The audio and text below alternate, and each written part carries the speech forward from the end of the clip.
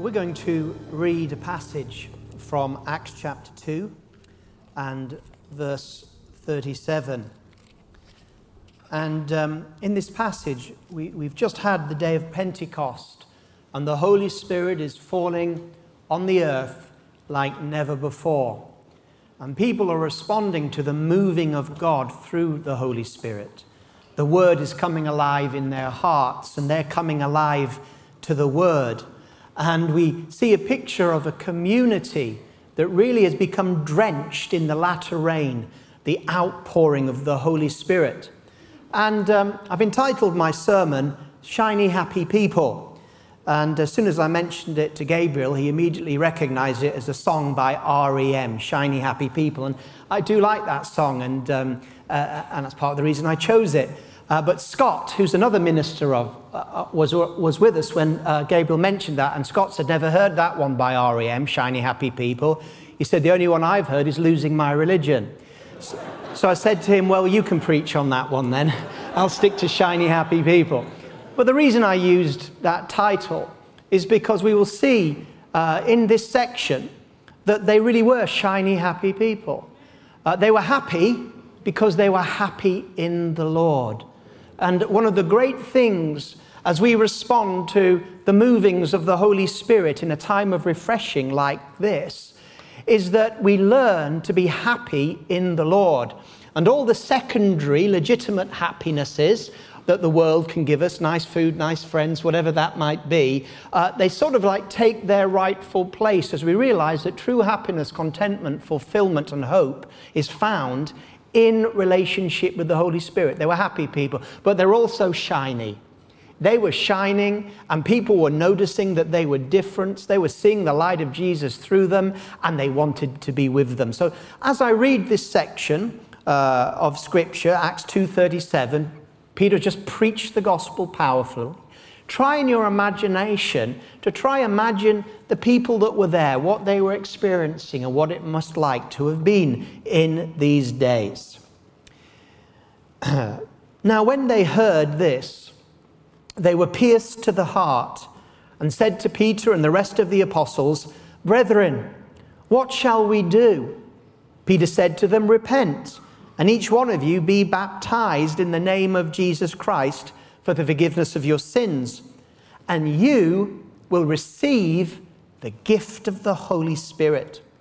For the promise is for you and your children, and for all who are far off, as many as the Lord our God will call to himself."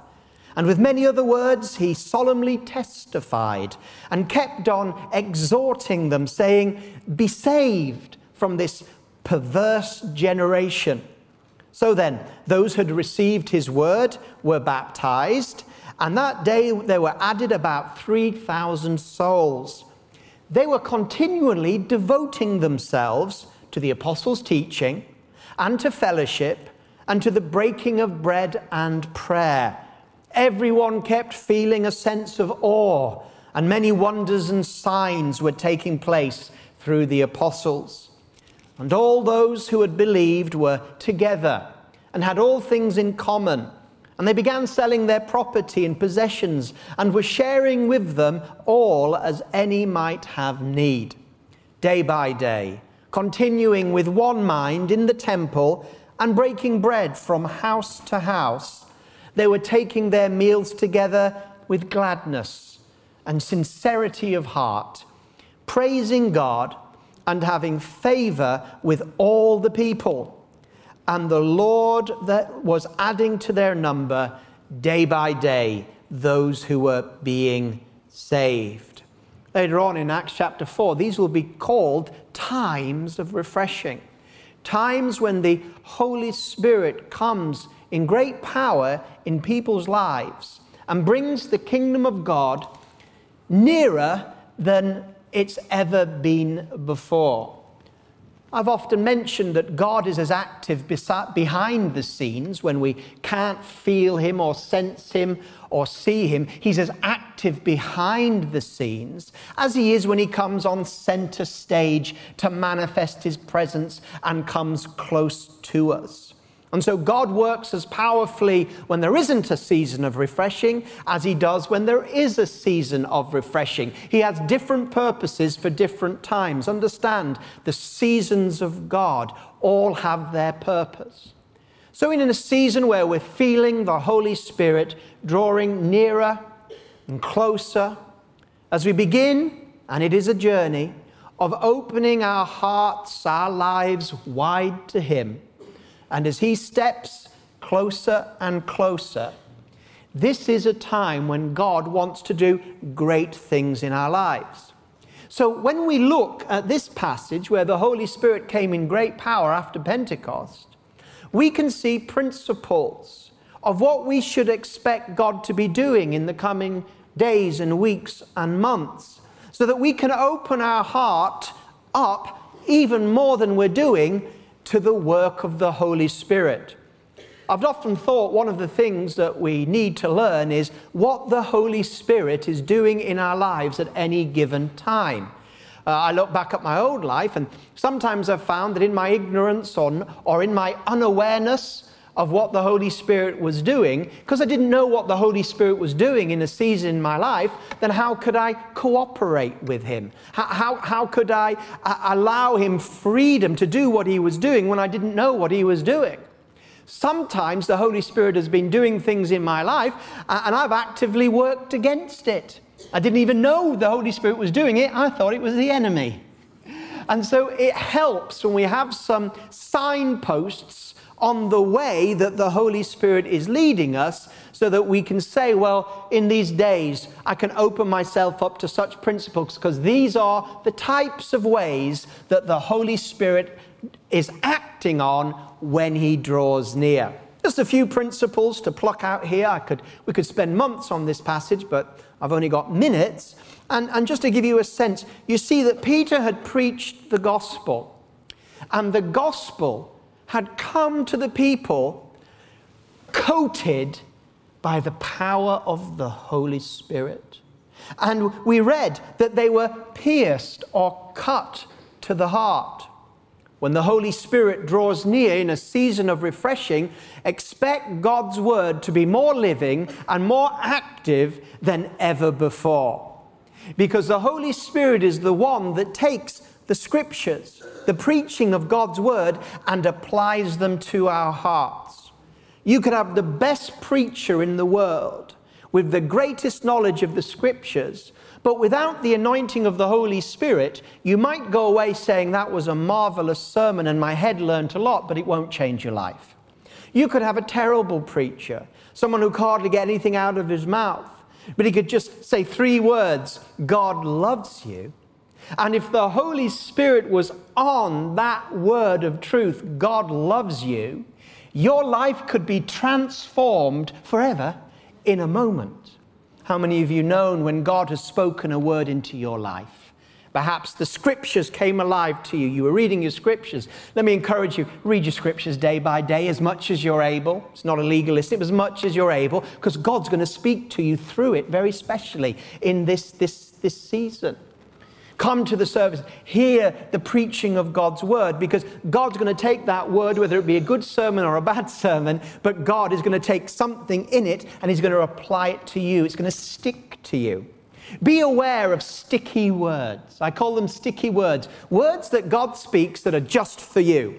It's in the sermon or the Christian book that you're reading. You're listening to Premier Praise Channel or something like that, and a song just suddenly hits you and ministers to you. And it's like, whoa, that was for me. I was driving in my car listening to Premier Praise, and then this song I'd never heard came up by a band I'd never heard. I've forgotten the name already. But it was The Simple Gospel. That was the name of it.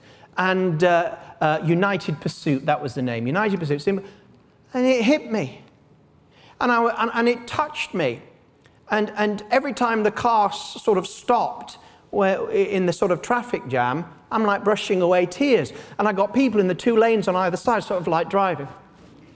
Oh dear. Did he have a fight with his wife this morning? Oh, you know how they are and everything like that. I was just being touched. And the words of that song, and at the right time, God was speaking to me. And so here they were cut to the heart. They were pierced. Peter was preaching.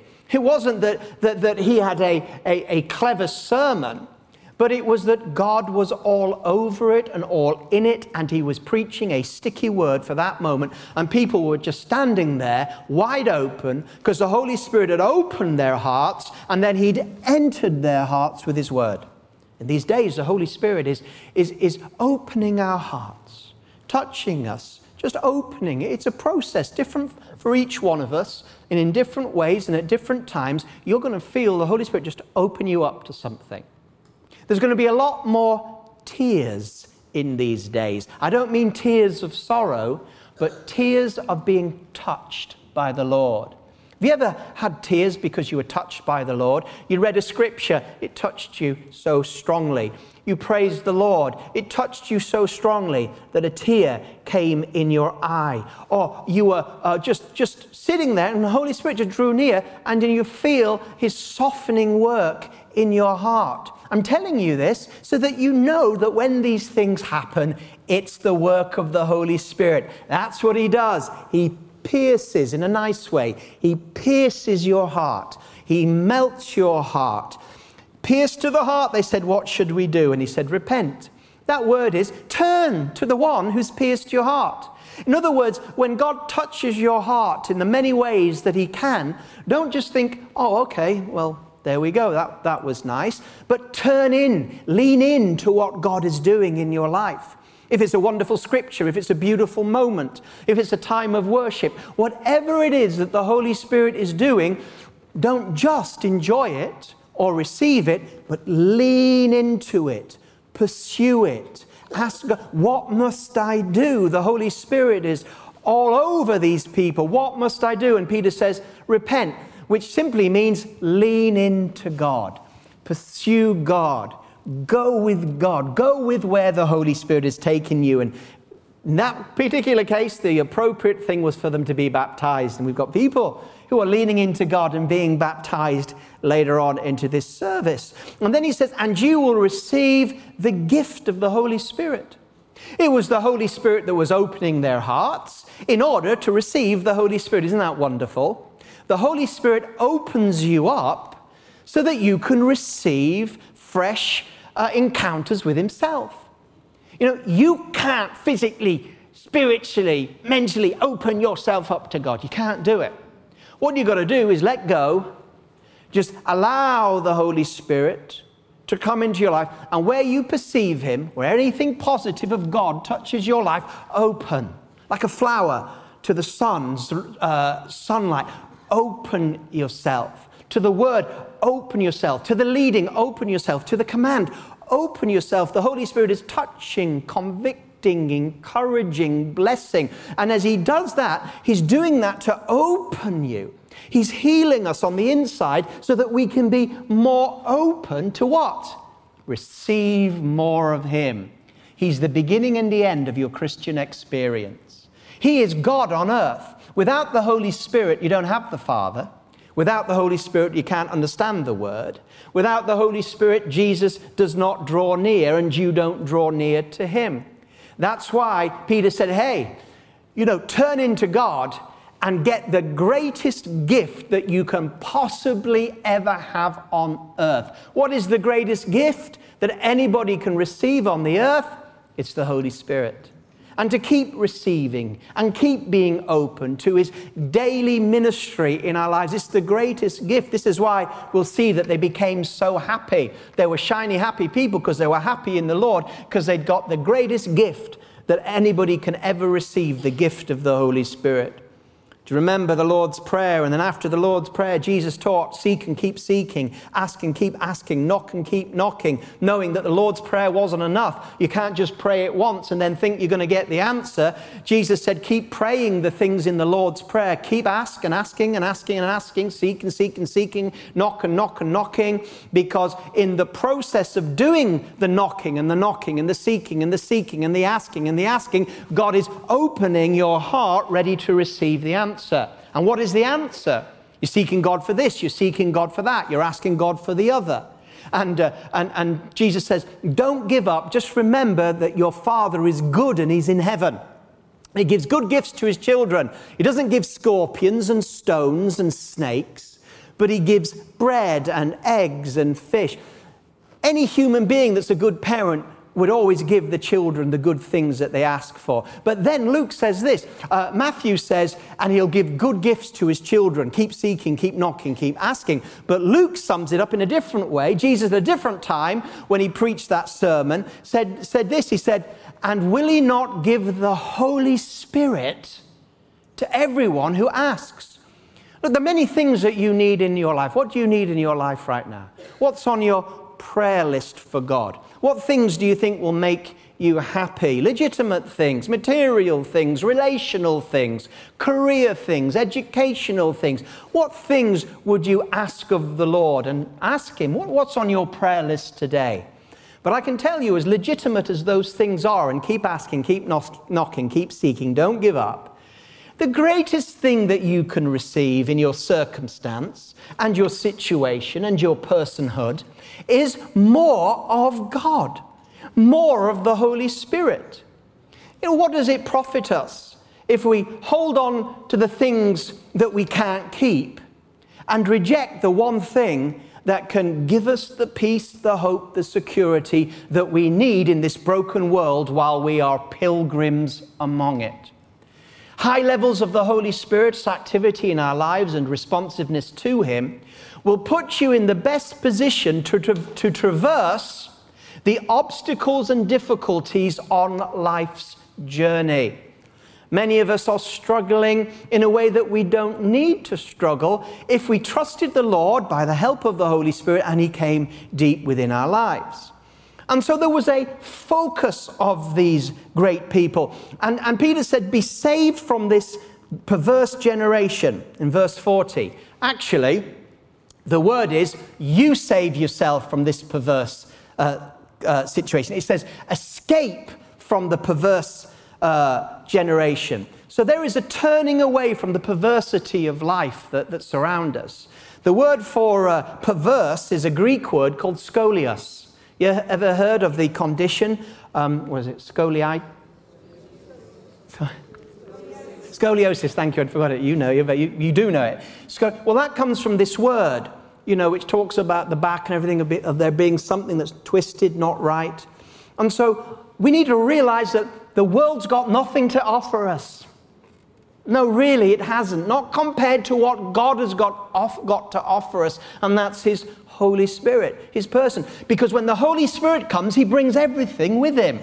He brings the word, he brings wisdom, he brings gifts, he brings character development, the fruit of the Holy Spirit. He brings Jesus and the things Jesus said. He brings intimacy with the Father. He doesn't boast of his own, but he brings to you Jesus. He brings you. So when we open ourselves to the Holy Spirit, we're just simply saying more kingdom and more God. And there is a focus. In these days, can I encourage you, if you want to be a shiny, happy people, we'll get there. We're getting there. If you want to be a shining for Jesus, if you want to be happy in the Lord, then let us have the same focus that they had during this time of great Holy Spirit visitation. It says in verse 42, they continually, not once off, but continually in a learned lifestyle, devoted, focused themselves on what? The apostles' teaching. The word that will set us free. They loved the word. They were in the word and the word was in them. When the Holy Spirit touches our lives, if it's truly the Holy Spirit and we're truly responding to him, the word's going to mean a lot more to us. The scriptures, the word is going to become even more precious because it's going to be doing such a powerful work, living and active, shaping and changing us. The word of God is living and active. It's like a two-edged sword, isn't it? Hebrews 4 says, I like it, put it this way, in a modern way. The word of God is living and active like a scalpel in the Holy Ghost surgeon's hand. He operates on our heart to heal us and to strengthen us and to make us everything he wants us to be. Devoted them to the teaching, to the fellowship.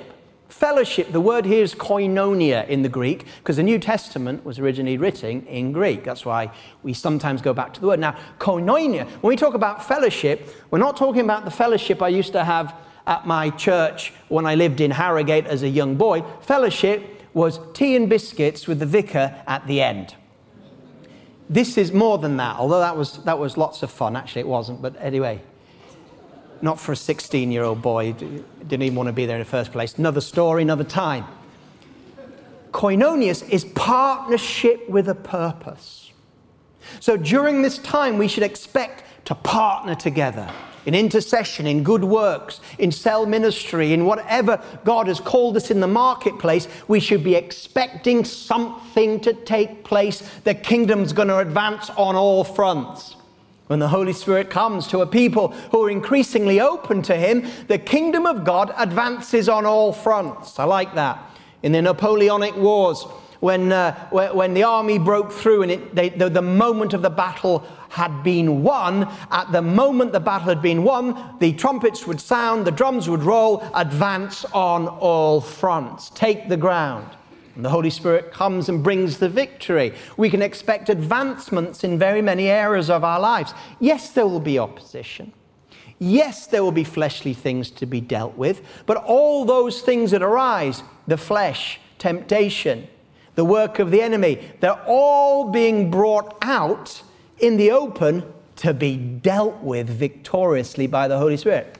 So if during this season you start feeling a bit bad about yourself, you start struggling with some issues, some old issues pop up, or you start thinking about yourself, you know what, I'm looking at myself and I'm less happy with who I am than I've ever been. Don't worry, be encouraged. Again, you need to know what the Holy Spirit is doing. He's bringing things up so that He can get them out of our lives. So if bad things come up, if difficulties happen in this season, know that the Holy Spirit is at work. He's manifesting these things so that they don't remain hidden, but that they can be brought out and dealt with.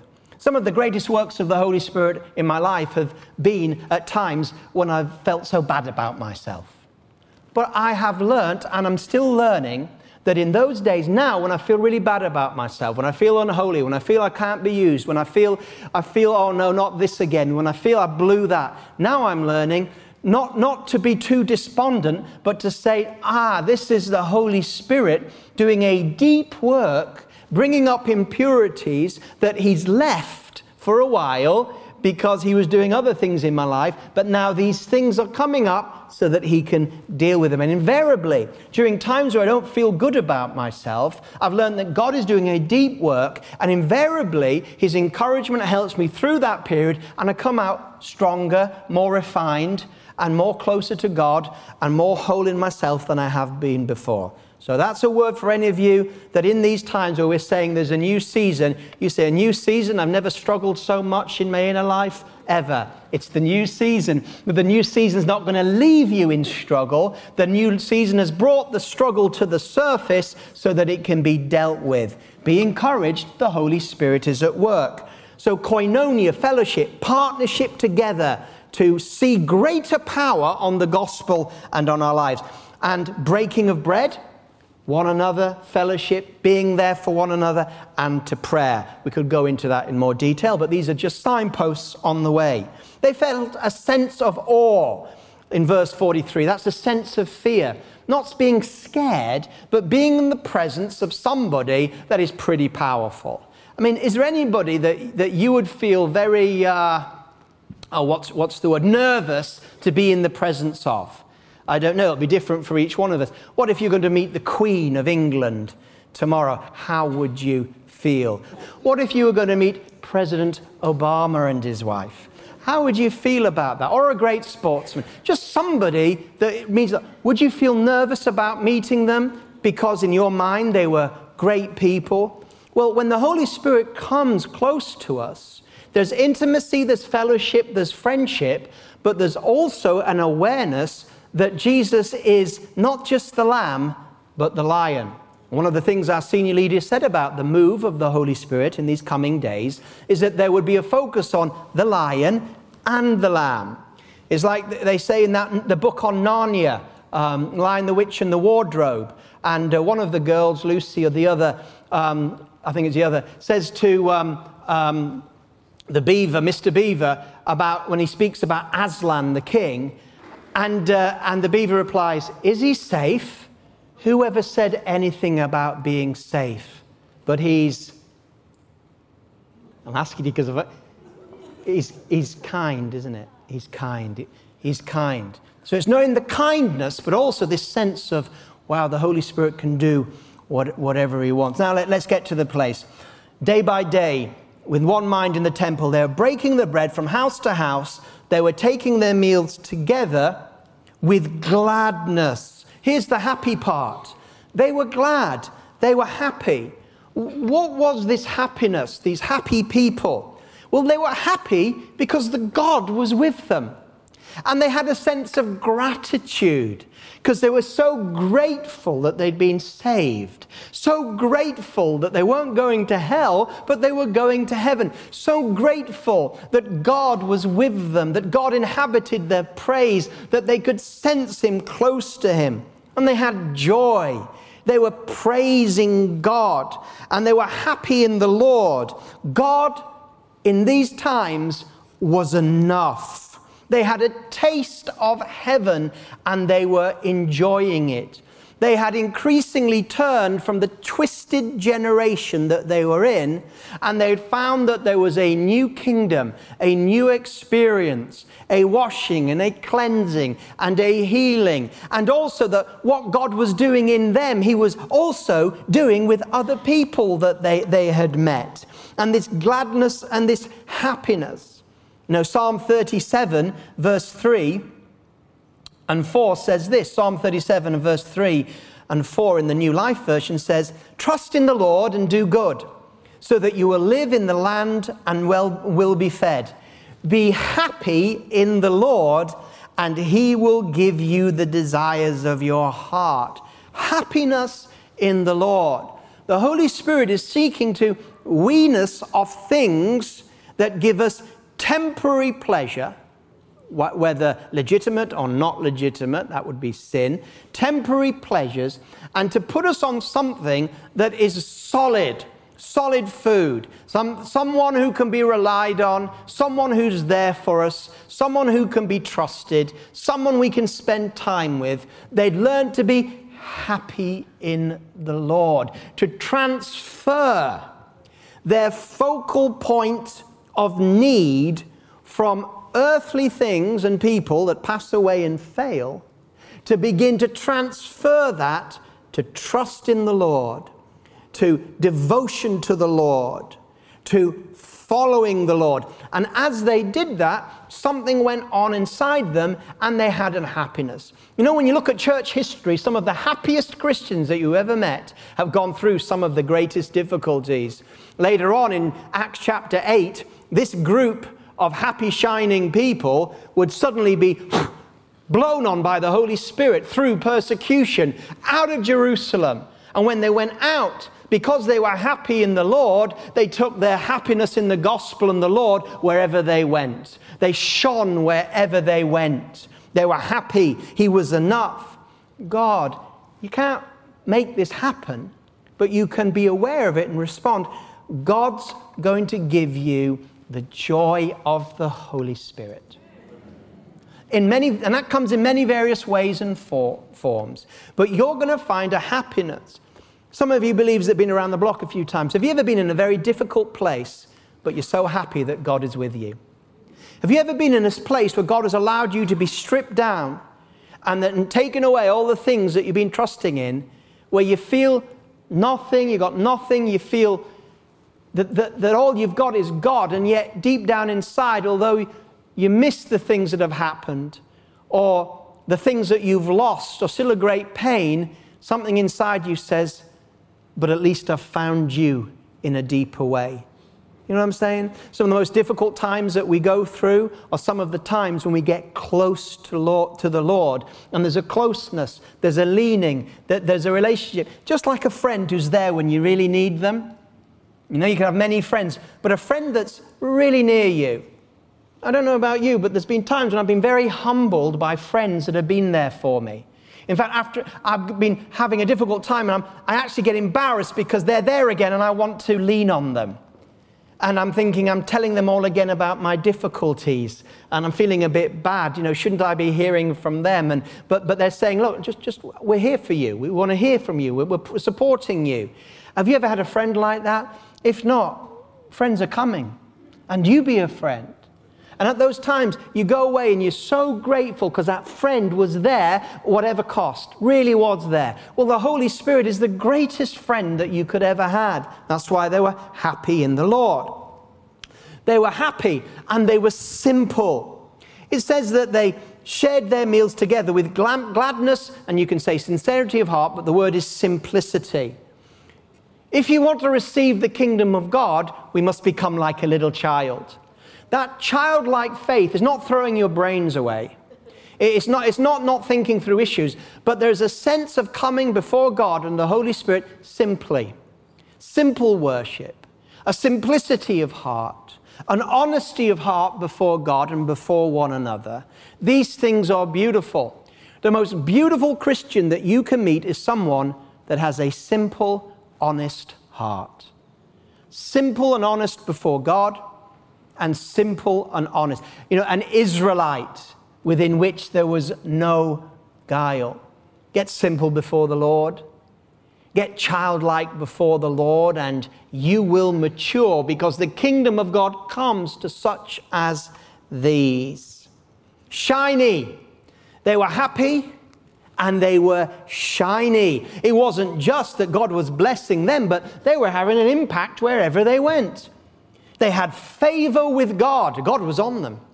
They had favor in the workplace, favor with the finances, favor in the neighborhood. They had favor with the tubes, favor with the taxis, favor with the Ubers. They had everywhere they went, there was a favor upon them. I'm not saying that they didn't experience difficulties, but God was on them. And whatever they did in Him, it prospered. Sometimes you can be doing one thing for the Lord and it's right and nothing really happens, and then for no reason at all, God just decides to bless you.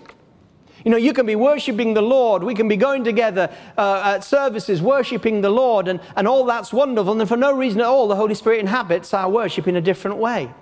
It's God's favor. You can't earn God's favor, but you can discern God's favor. Some of us, things are going to change. You're going to try things you've tried before, and this time it's going to have a lot more fruit.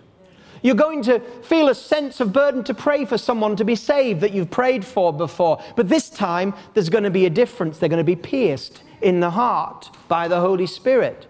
Now is a time not only to continue to do the things that we've done before, but with greater favor, but also to try things over again.